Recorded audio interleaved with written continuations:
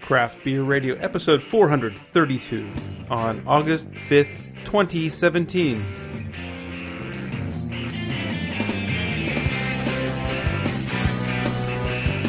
And welcome to Craft Beer Radio 12 years later.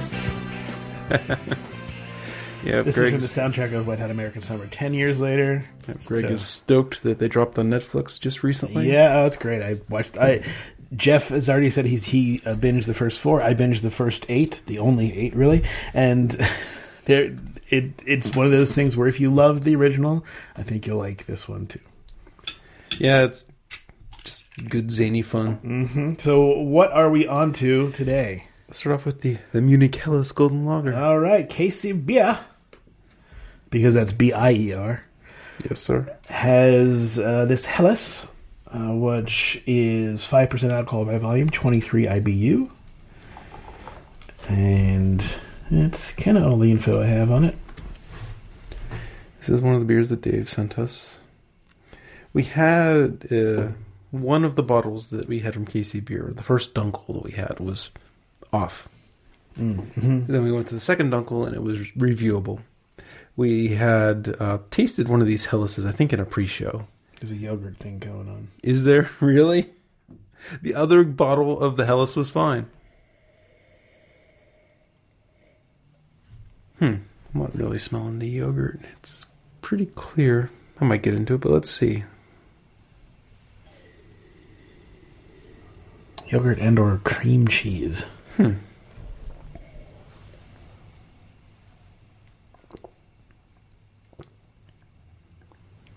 Yeah, I guess.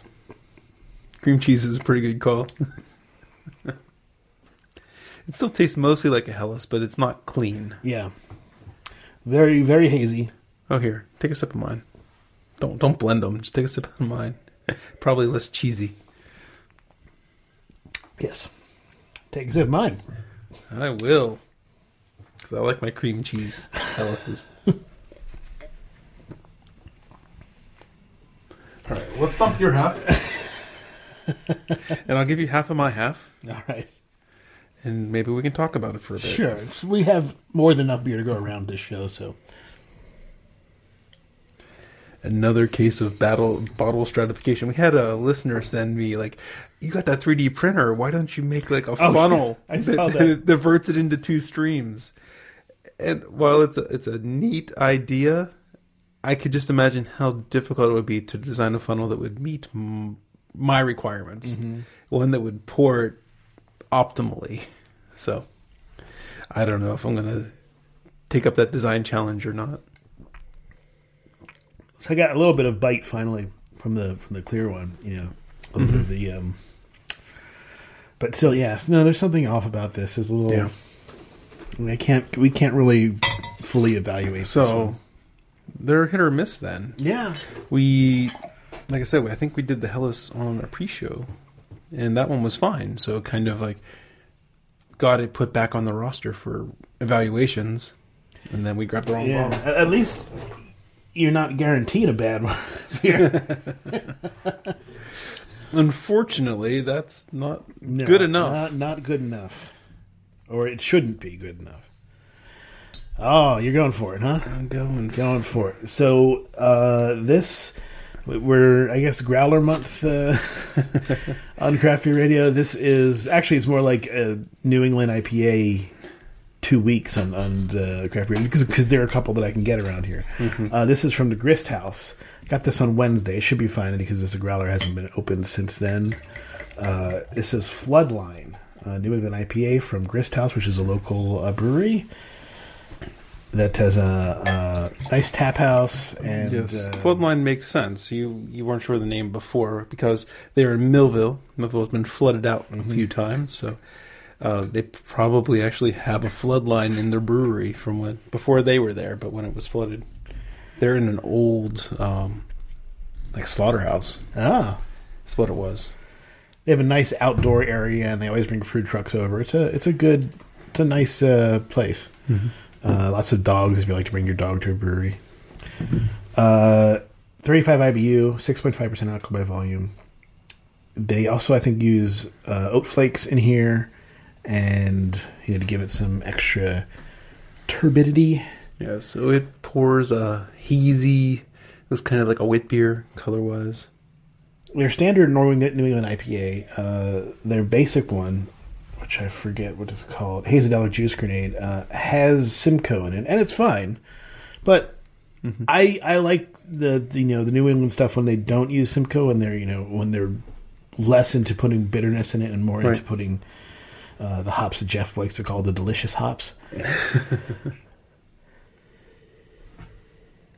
Yeah, so this one has a bit of a melony type aroma to it. Not quite cantaloupe, not quite honeydew, but there's something vaguely melony. Maybe like if you start in Mangoville and drive towards Melonville, it's like just outside of the city limits of Mango Town. I can buy that. There is a good amount of kind of wet hop aroma like you get from just the leaves themselves. Oh, the aroma is just, it's kind of, there's a little bit of orange in there. Has like this overall creamy feel to the aroma. It has that, like I said, that creamy is kind of where I'm getting like the melon flesh type imagery from smelling it.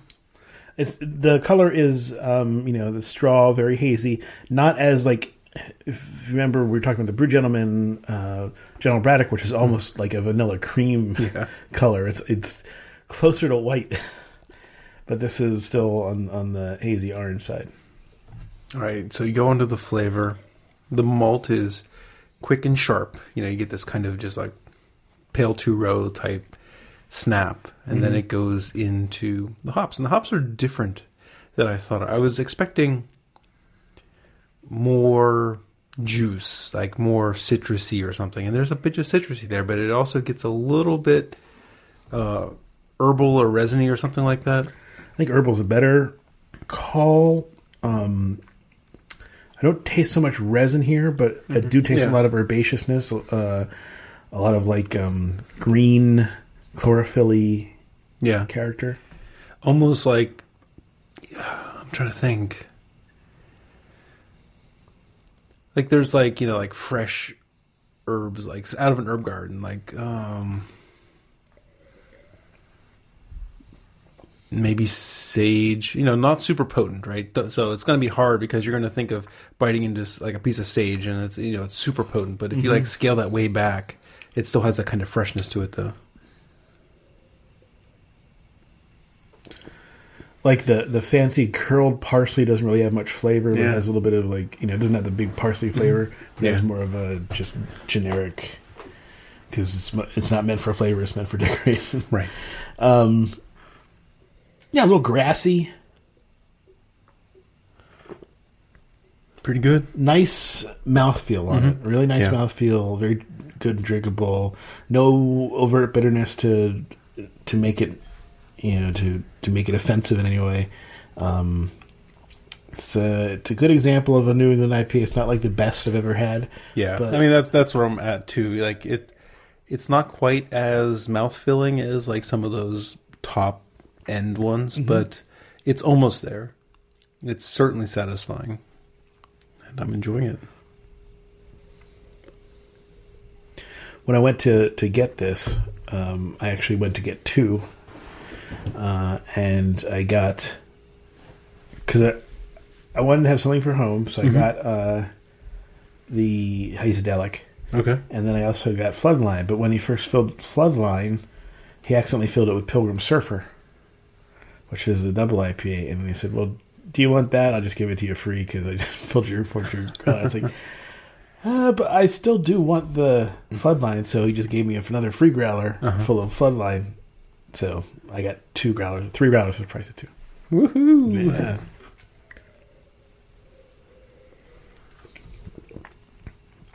And when I went there, he asked me where I was from. I said, Dormont, and he said, "Wow, you crossed the rivers." You're like, New England IPA, man. I did say that. I did say, well, where am I going to get a New England IPA in Dormont? Although we do have an answer to that.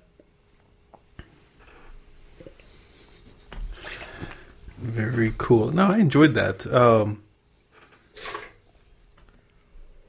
nice. I mean, you said 35 IBU, right? So, it's like the opposite of those first generation IPAs. Yeah, Give right. me your hoppiest beer. Give me your most bitter beer. And, there was a period where Greg and I were like, 175 IBUs. Let's taste that. Let's see what it can do. And, then we realized that, you don't need the IBUs. Not at all. The hop flavor doesn't have to be a bracing flavor.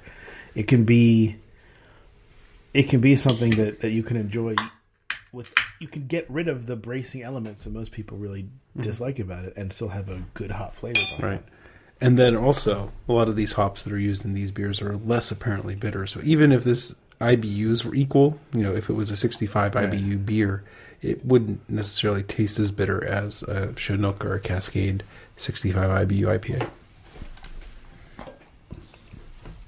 I wonder if you could de-alcohol it, how it would taste to a children's palate. Because I know that children they don't have their bitter receptors are more powerful when they're younger, something like that, where they don't they really dislike bitter things, and that's one of the reasons why you tend to not like sweet things as much when you get older.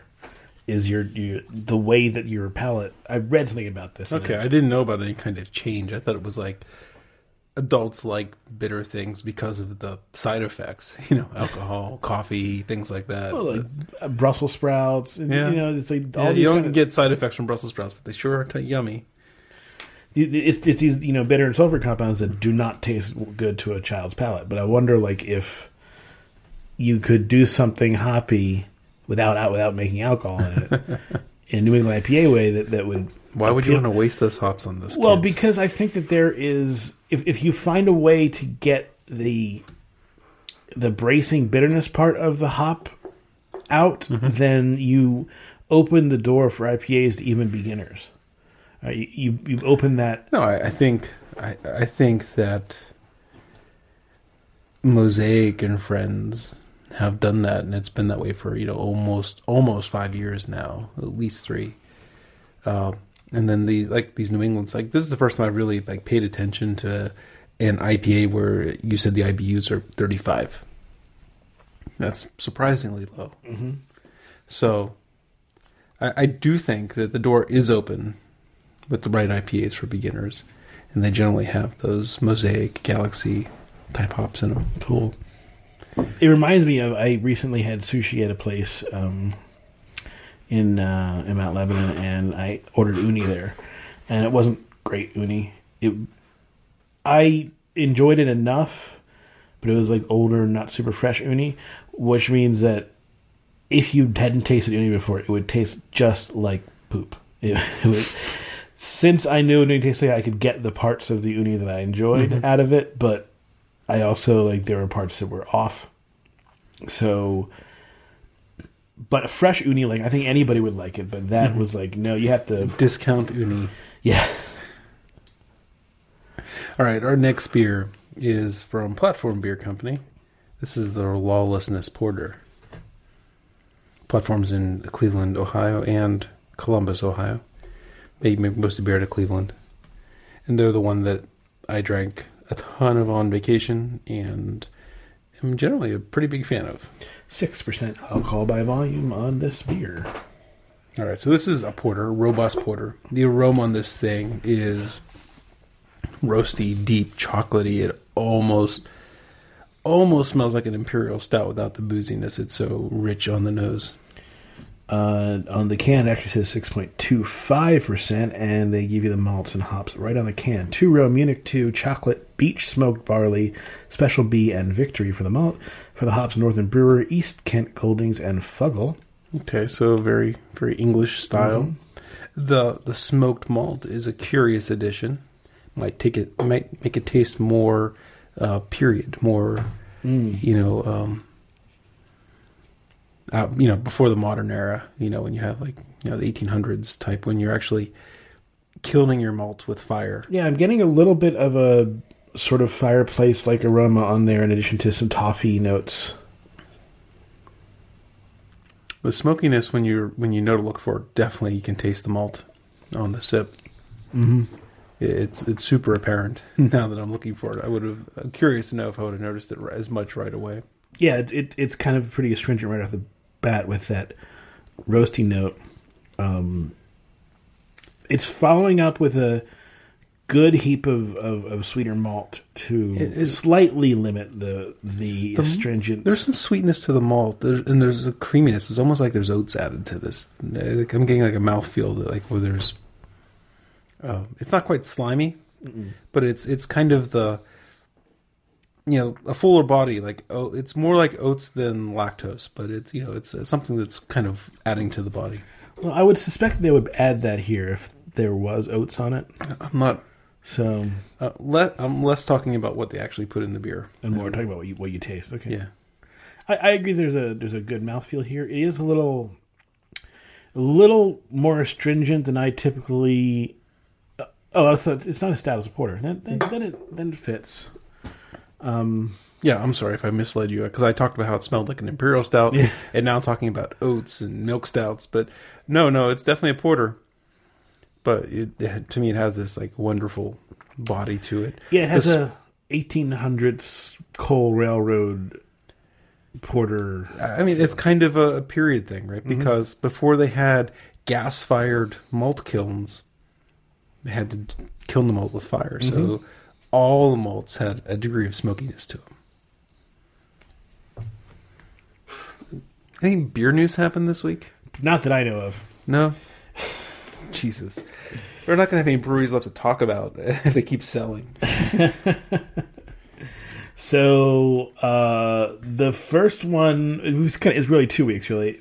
Shorts sold 19.99% equity stake to Lagunitas, which, as we know, is to Lagunitas Holdings Incorporated. Right. Which is 100% owned by Heineken.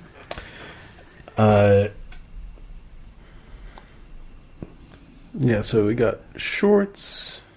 Brooklyn had a thing about they invested in a brewery or two. They invested in 21st Amendment and Funkworks. And then they have invested. And Kirin from Japan bought a 24.5% share, which is just under the 25% the Brewers Association puts for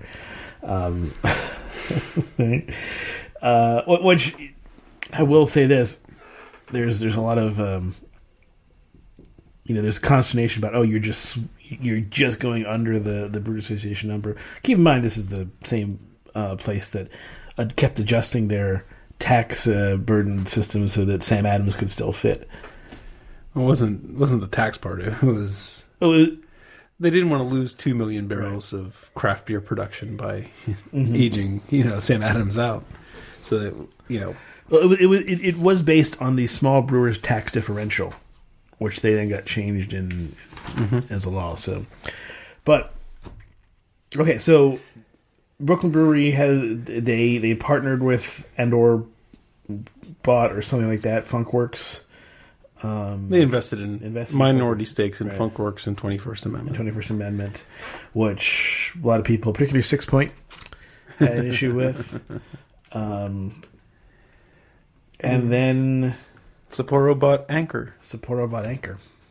Yeah. Insert fake rage here. How many people that are raging about craft brewers are selling that have been drinking Anchor regularly. And then just... And Anchor, it's not like Fritz was still running Anchor, right? Fritz is retired. I think he's still alive, but I'm not sure. So, a while ago, they sold out to a management firm, equity, whatever.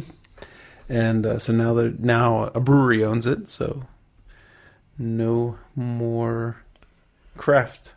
Cold Spring Brewing sold to a private equity firm. Which still lets you be craft. Yep. The tweet I saw about that is brewery that nobody cares about sells out. Because Cold Springs, they do some contract brew stuff. They have their own labels, but it's not not a bunch of beer geeks are going to be screaming about Cold Springs, but they know how to make fine beer. 21A used to, and maybe still does, contract brew there. I mean, I know 21A has a big production brewery now, but before they had that, they would make the beer Cold Spring. And the Brewers Association has, first of all, have these pop-ups, which you noted, when you go to where they're really trying to promote their independent label. And then their big mid-year results. The Brewers Association is a lobbying organization that is trying to, promote craft beer. And they're saying that the growth is now stable, as opposed to they're promoting and, pushing that, look at how stable the market is, as opposed to look at how much it's growing.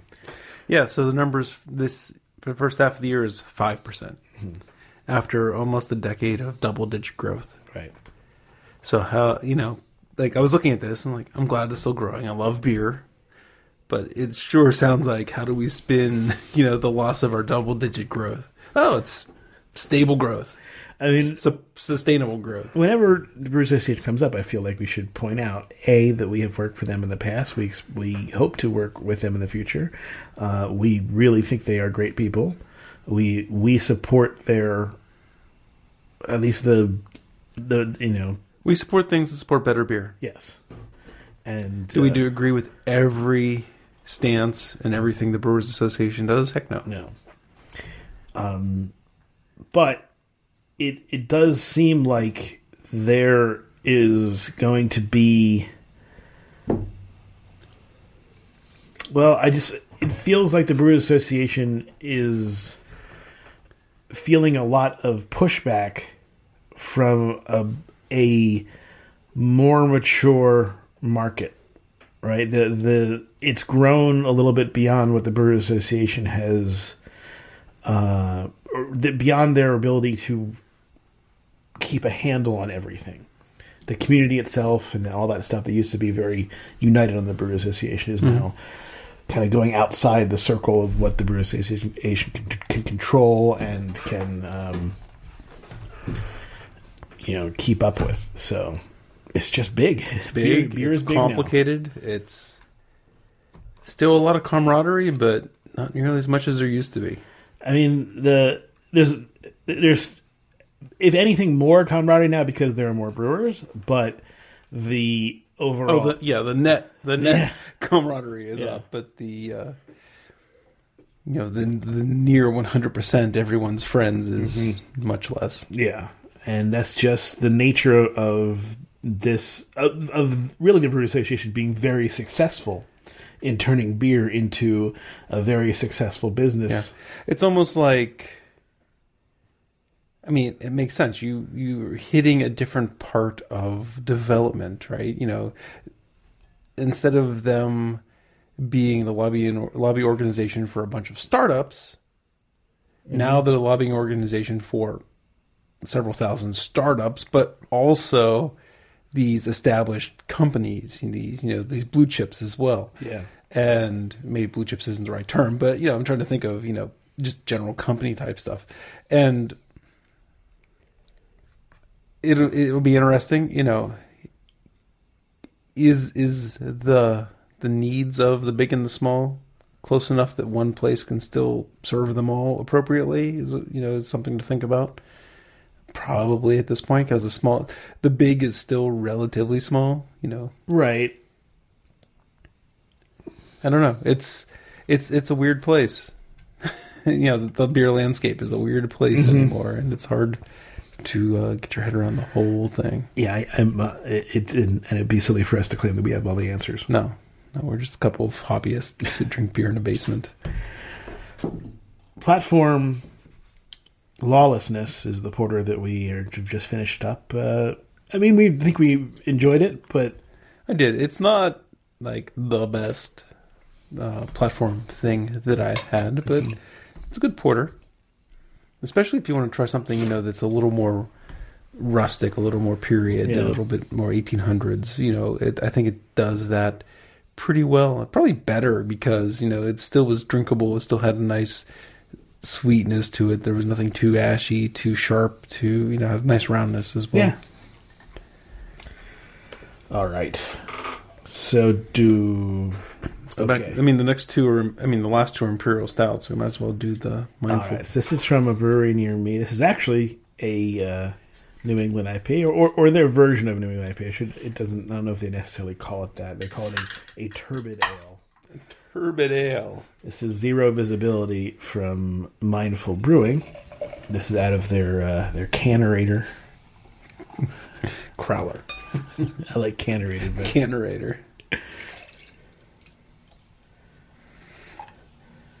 But as you can see, it's not, Yeah, it's not like cloudy white. Like some of them can be. No, it's just a hazy gold. The head on this, the Crowler, I poured it rough so we'd get a head, but it kind of fell down immediately on it. This is 6.5% alcohol by volume, 45 IBU. The hops are Cashmere from Michigan, and they say a hint of Mosaic. Cashmere. Cue up the Zeppelin, man. Joking, you don't have to actually cue up the Zeppelin. I want to see if they're, what Cashmere hops are. So I am smelling more cantaloupe. Maybe I'm on a melon kick tonight, but actually this one I'm getting like a serious cantaloupe melon type aroma in it. There's the mango, the Mosaic is poking through. That's what I smelled first, but when I really dug my nose in deep, it turned into cantaloupe. So Cashmere is a cross of Cascade and Northern Brewer. It's dual purpose, gives overtones of lemon, lime, peach, and melon. There's something a little floral on the nose as well. I'm picturing like a lily flower for some reason, but I really don't know what lilies smell like or taste like.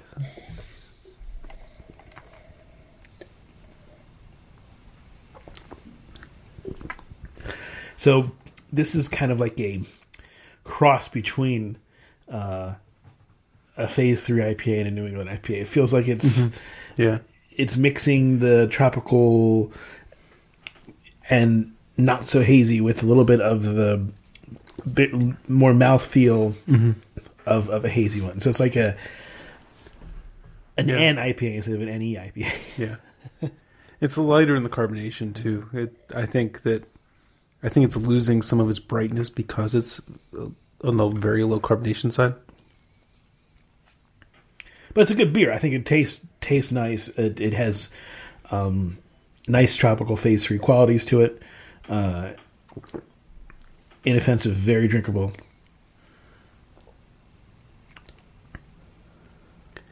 Yeah, the melon is there in building. I think that's an interesting aspect on this.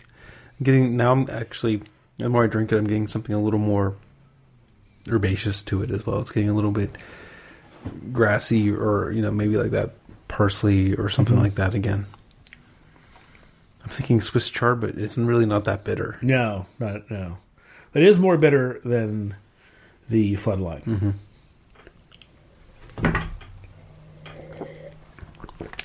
I also recently had from them their Battleship Double IPA, which is really good. That's cool.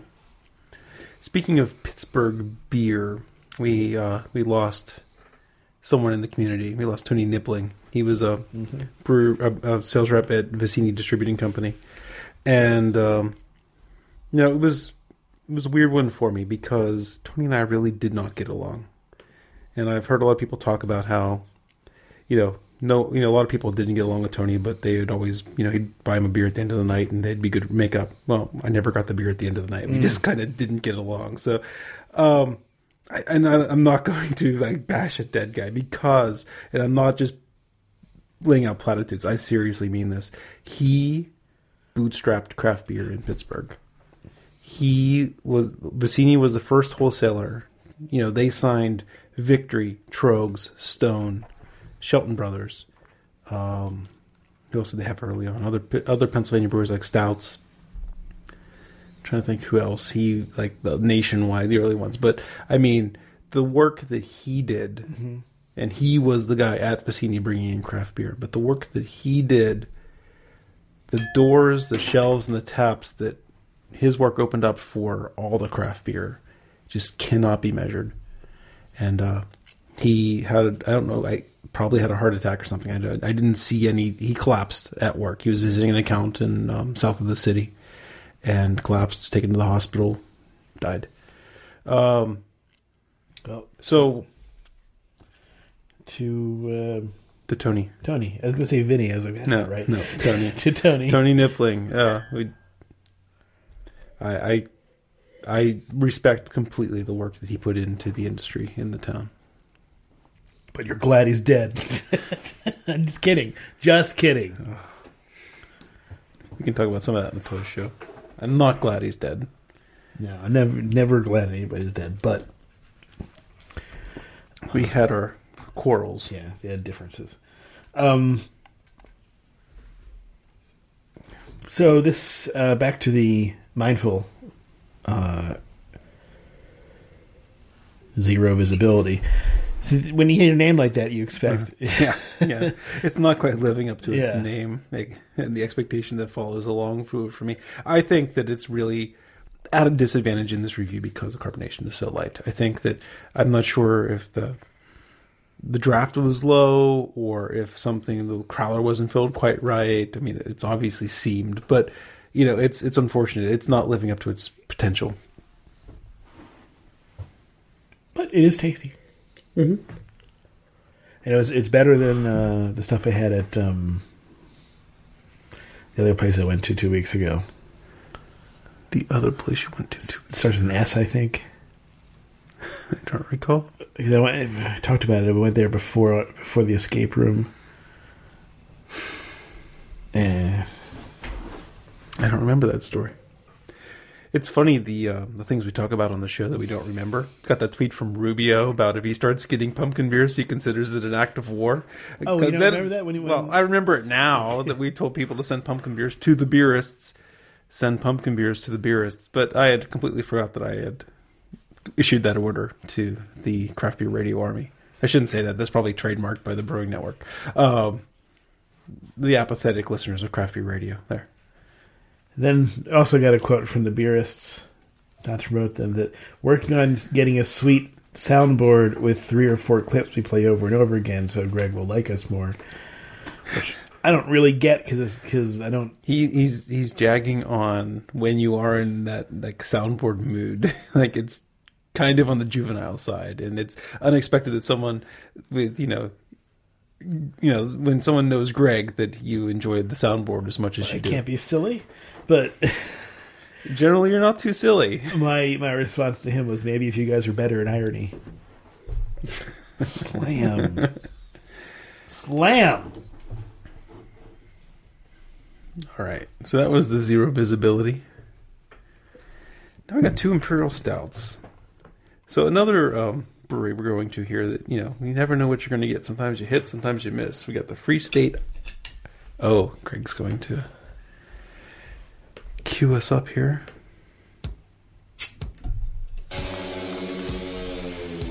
Free State.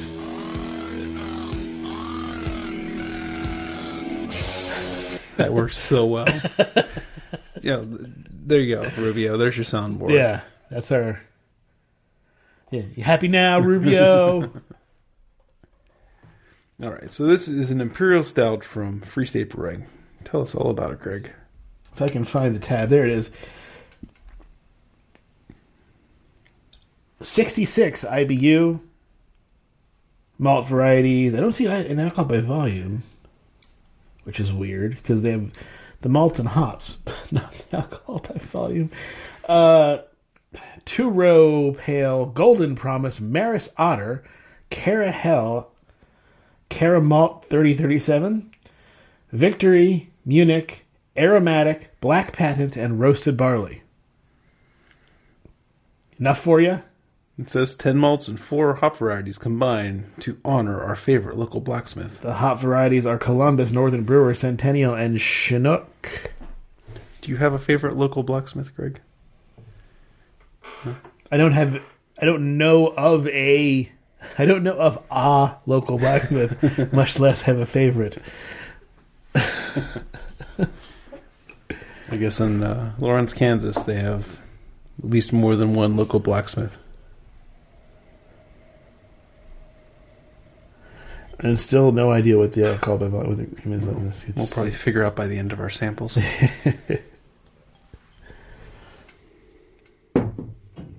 All right, the aroma on this guy is kind of toffee, rich, chocolatey, a little boozy for sure. The alcohol's coming out of the nose, and I like my imperial stouts when they're boozy.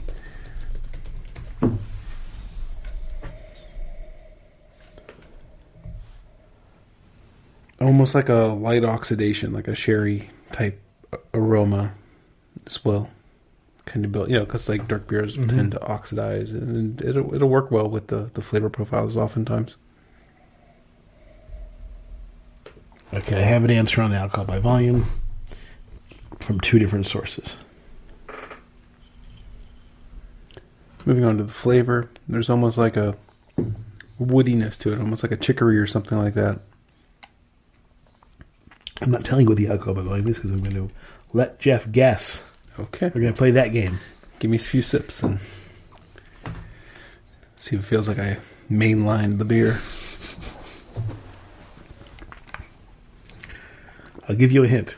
No hint. It is less than 30%. Oh, well, thank you. Thank you. I was really hedging my bets. I was going to say 37%, but now I saved face. Thank you. There's some dark fruits in here that are pretty interesting. It kind of plays with that oxidative smell.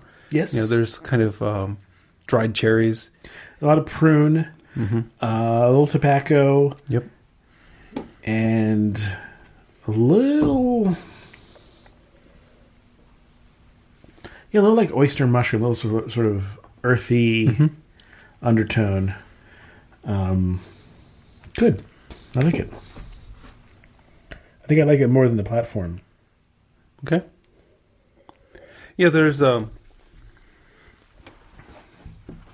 mean, it's a stout, not a porter, but I mean, it's got a creaminess that I'm digging, and it's, while I do like an astringent porter, I think the platform may have been a bit too astringent, and this is kind of fitting nicely in an imperial stout that I like.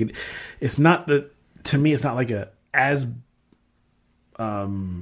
heavy a bear hug as you sometimes like from imperial stout, but it's close, and it's got a lot of nice flavors to it. It has a significant oxidative type flavor to it. Mm-hmm. It was only it's bottled, kind of an old ale type. It was thing. only bottled in January, and it's been in the fridge for most of the time. That's surprising.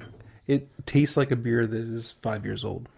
So that means, though, if this bottle is a characteristic, is anything to go by, then if it's been sitting around for 6 months on the shelf, I don't know how great it's going to be. It's hard to say. I mean, with a sample of one, where it's so far out of the norm, was the crown cap? I'm saying if you're using this as your standard, like if you're assuming that all bottles are like this, if you make that big assumption. I mean, but then my argument at that point was like, you really can't predict. I mean, it tastes 5 years old and it's 6 months old. I don't know what to expect beyond that. I don't think it would turn another 5 years and another 6 months. I mean, but it might have a more potential to. It might taste like this new too. I mean, it's all I'm giving is an observation that this tastes like imperial stouts that I've had that are like 5 years old. Yeah, I agree with that. It tastes like it has a lot of age on it. Well, and in a good way. Well, right. I mean, imperial stouts are interesting with age. Not as interesting as barley wines or old ales can be, but they are interesting, and this beer is interesting with age. I'm just stunned that it was brewed or bottled in January of 2017 and not January of 2012. So do you have a prediction for alcohol by volume? 7. That is incorrect. Okay. Do you want me to tell you whether they're high or low? No, Or do you want me to tell you what it is? Just tell you what it is. 8.4. Okay. So I think you're within a standard. I mean, deviation. so I mean, it might be interesting how I came at that, right? So, I mean, I'm not feeling an inflush of intoxication like you can with like a 13% imperial stout. Knowing the ABVs of some other free state beers, they're generally on the low side. So that's why I kind of picked 7. I was actually going to say like 6.5, but I upped it to 7. 6.5 would have been further off. But Is that how numbers work? I mean, not just in the fact that the number is further, but that I feel like that there is more of an alcohol presence here than a 6.5. Yeah, you're right. I mean, part of the thing I said is I could smell a booziness, and you can taste a bit of a booziness, and I like that in my Imperial Stouts. I'm glad that's there. That's part of the thing that I'm really looking for in a beer like this, and it works. It's just very curious how it tastes so old. I might have guessed a 9. Okay.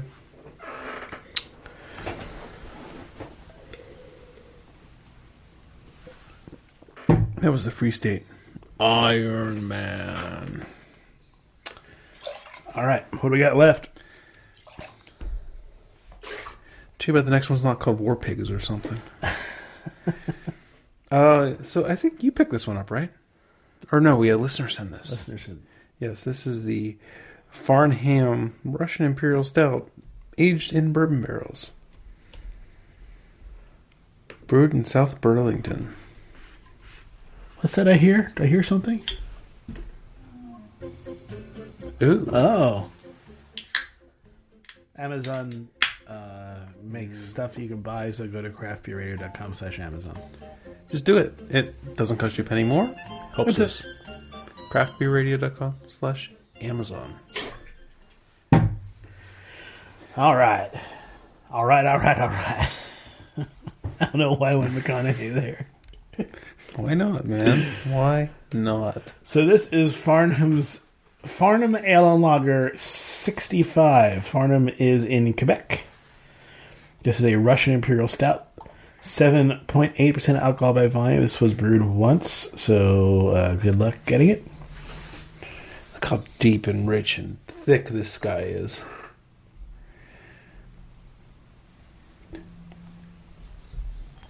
This was brewed in January of 2017. The label says 2016. Oh, so it may have been brewed in late 2016. It was added to Beer Advocate. Oh, okay. So the label has some information here. Okay, cool. 65 IBU. Nugget, Golding, and Fuggle are the hops that are used. As I said, 7.8% alcohol by volume. And weirdly... Oh, no, not weirdly. Never mind. I was going to say, weirdly, it seems like there is a... It had a 65 and then had a different sticker on it for the information. But no, it's just a sticker that's multicolored. So yeah, it does look like it's like has depth to it. Yeah. So all their brews have numbers on them. In this case, the number 65 matches the IBU. Okay. I don't know if that's their standard, because they have a bunch of numbers that are different, that are not. It doesn't seem to go from 1, so maybe that this just matches IBU. But that's weird because you see 65, and you're not necessarily thinking necessarily. If you think 65 IBU, I don't think So the beer's name is 65? The beer's name is 65. Oh, okay. I'm just wondering if the first thing that comes out of your head if you think a beer with 65 IBU is the first thing you're going to think of Imperial Stout. Probably not. Yeah, so the can says 65, Farnham Ale and Lager, and then in like the big bold black label where you can actually read stuff clearly, it says Imperial Russian Stout aged in bourbon barrels. So I didn't realize that 65 was the name and not just part of the art. So another example of their beers, 12. What would you guess their 12 is? Oh, okay. So their 12 is probably a Goza. No. Because there's 12 limes served in each glass. No. I would say that... Come on, that's as good of a guess as any, right? Well, I would say that what I was saying before, where the numbers the IBUs? seem to match the IBU, that seems to be the case. Oh, okay, so 12 is... Berliner Weiss, Witbier. Close. Hefeweizen. Yes. 12 is a Hefeweizen. So 42. 42 American Pale Ale. Exactly. Okay, this game's kind of fun. What, Yeah. what next? This should be easy. 78. 78. IPA. Double IPA. Double IPA is correct. 27. 27. It's a good one. 27. Let's go with... It's kind of in the nebulous zone, isn't it? Yeah. Brown I'll give you a hint on this one. ale. No, I'll give you a hint. It's not an ale. Not an ale. Kolsch. Nope. No. Well, I guess that's technically an ale. So I don't even know my styles. What is it? It's a German Pilsner. Pilsner at 27. 35. Tough. Tough. This one's tough. Ken Jennings help. Abbey. No. English bitter. I was going to guess bitter for the last one. Really? For the last one? Oh, for the pills. 27. Yeah. I mean, 27, 35, they're close. Yeah. Other ones that are on there, no more of this game. 46 is their Saison, which is pretty hoppy for a Saison, or at least pretty bitter for a Saison, I should say. 58 is an American IPA. 64 is an American IPA. And... yeah, then they also have a couple other... That's a weird naming scheme. Well, they have a couple that aren't. There's something called Ben and Bim that was Imperial Double Stout. Ben and Bim, that's from Fox and Socks from Dr. Seuss. Okay. There's Balthazar Blanche, which was a wit beer. Anyway, let's talk about this beer. This is 65. Everyone's got to know what it means when we just say 65 Yes. now, because this is such a logical naming scheme. Can't even trademark 65, really, can you? I don't think you can trademark a number. Well, In the use for beer, I don't think you can. That'd be weird. I don't know if you could trademark that. But, okay, later. Yeah. Let's talk about the beer. So when I first smelled this thing, I was getting Band-Aid? quite a bit of acetone, nail polish remover. It's air, kind of came out of the beer. I'm not smelling it as badly now. I smell it big time. Okay. Bummer. Yours smells a lot better than mine. Really? Yours, you can actually smell like the roast. I can't smell roast. Here, smell this beast of a spoiled beer. Yeah. Oh.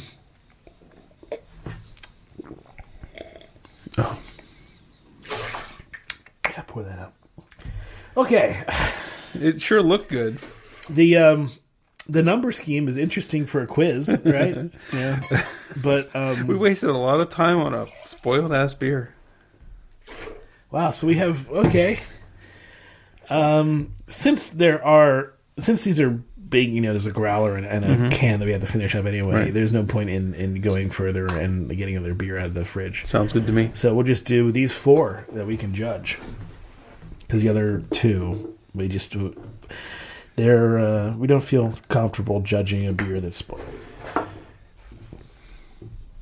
Okay. Yep. There's 4. 4 beers. Then there was 4.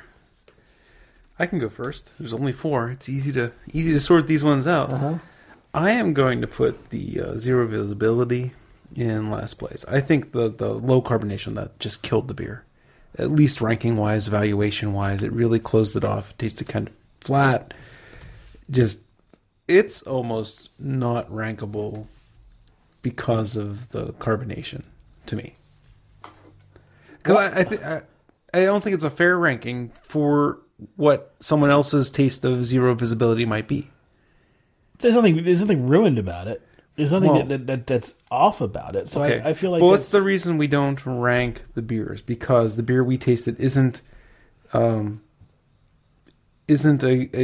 common, isn't a sample that you're likely to find out in the world yourself, right? Like you're not gonna if you get a Farnham, it's might not be spoiled just the same way. If you get a zero visibility from Mindful, it probably is not going to be as flat as this one. And for me, it just took everything away from the beer. Okay. So it's almost an A for me because of a packaging flaw that made the beer a shadow of what it probably is. Well, I'm going to have some more of it. No. And so will you, because can has to be... I understand. I'll drink more of it too. But, I mean, of these four beers... It seems weird because the other ones we poured out, right? I mean, that is part of the thing. So I don't want to... Right, but, I mean, I think this beer is probably a lot better with the right carbonation levels. Okay, yeah, the color is... It looked weird at first when we were...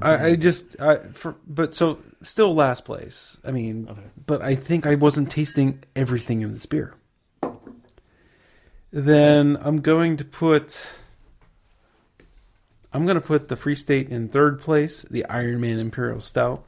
I liked a lot about this beer. I thought it had really well-aged flavor. I just can't figure out how they got 5 years of age and 6 months of bottle time. It had the booziness. It had kind of that classic Imperial Stout, almost like an import or something like that. Free State typically does more classic feeling takes on beers. They're not bleeding edge on the beers that we've tasted. I liked it. The oxidation was intense and maybe a little too much for me to love it. I think if the beer was a little bit younger, I think I might have loved it. I'm going to put the Platform in second place, the Lawlessness Porter. That beer was well put together. It had that smoky thing going on. And, it's going to be up to your personal palate whether you want that in your porters or not. But kind of as a research, kind of thinking back to what like classic production methods were, this is kind of a throwback type to that. And I really enjoyed tasting it. And I think, they used modern methods to make it yummier than an 1830s porter probably was. Sure. So that one worked out pretty well. And then I'm going to put the Grist House Floodline in first place. It had that herbaceous thing. It had a touch of melon to it. It was just not as good as like those Brew Gentleman beers that we had, but still pretty good. Yeah, I think that the clarification I would put for rankings this time is that none of these beers were like spectacular, right? Nothing we were over the moon with. So number one this week is not necessarily going to be number one in some other week, but we judge relatively based on the show. And knowing that's the case, in fourth place, I'm actually going to put the Platform. Little over astringent, I think. Just a little like... But as you said, I mean, a good example of that kind of beer. And if you want that, there's nothing wrong with it. And I can certainly see, I just want some astringent porter. I would look for it.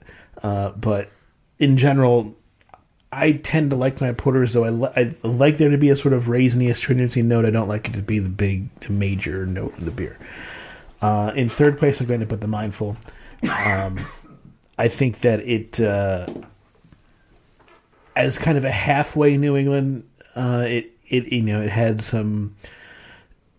It felt like it needed a bit more work to go all the way. It felt like it was only committing halfway to the New England potential. But a tasty. I mean, tasty combination of Phase 3 hops, and I'm always good, into that. In second place, the Free State, which could have gone the way of these other two beers.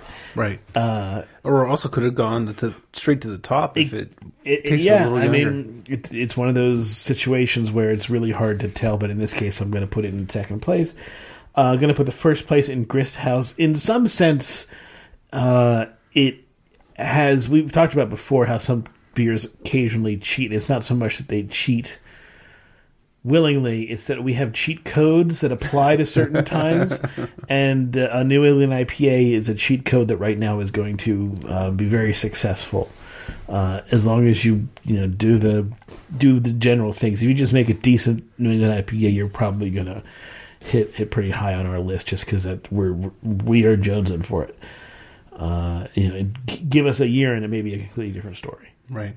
But I mean, I'm still thinking back to that General Braddock's we had last time, and I just want it. Like, I'm going to drive to. And man, do I wish I was able to get the other one. That Lou was like, I would say,